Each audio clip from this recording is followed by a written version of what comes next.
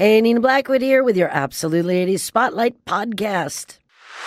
Get a load of this. The Human League, Belinda Carlisle, ABC, Dead or Alive, A Flock of Seagulls, and Naked Eyes are all touring this summer as part of the inaugural 80s-themed Regeneration Tour.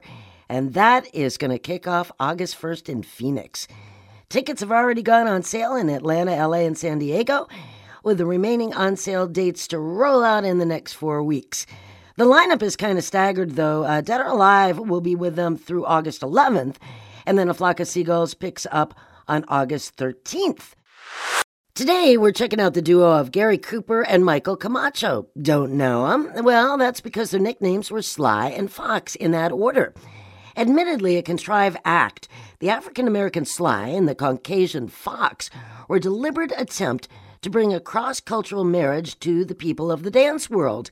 Intended as an affirming, positive statement about living life, the song Let's Go All the Way ended up in most people's dirty minds as about sex. The boys said they didn't mind so much, but their image was hardcore clean cut, their beverage of choice being water, and their hearts filled with the Lord.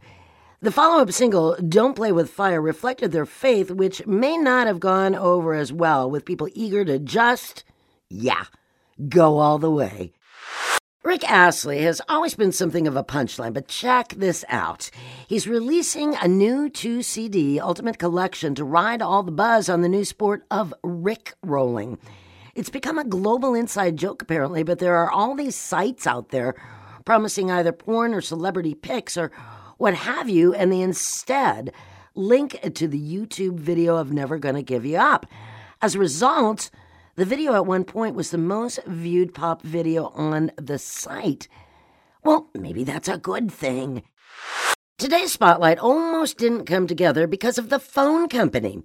Eddie Van Halen was at home one afternoon, and the phone kept ringing and ringing, and no one would be on the other end.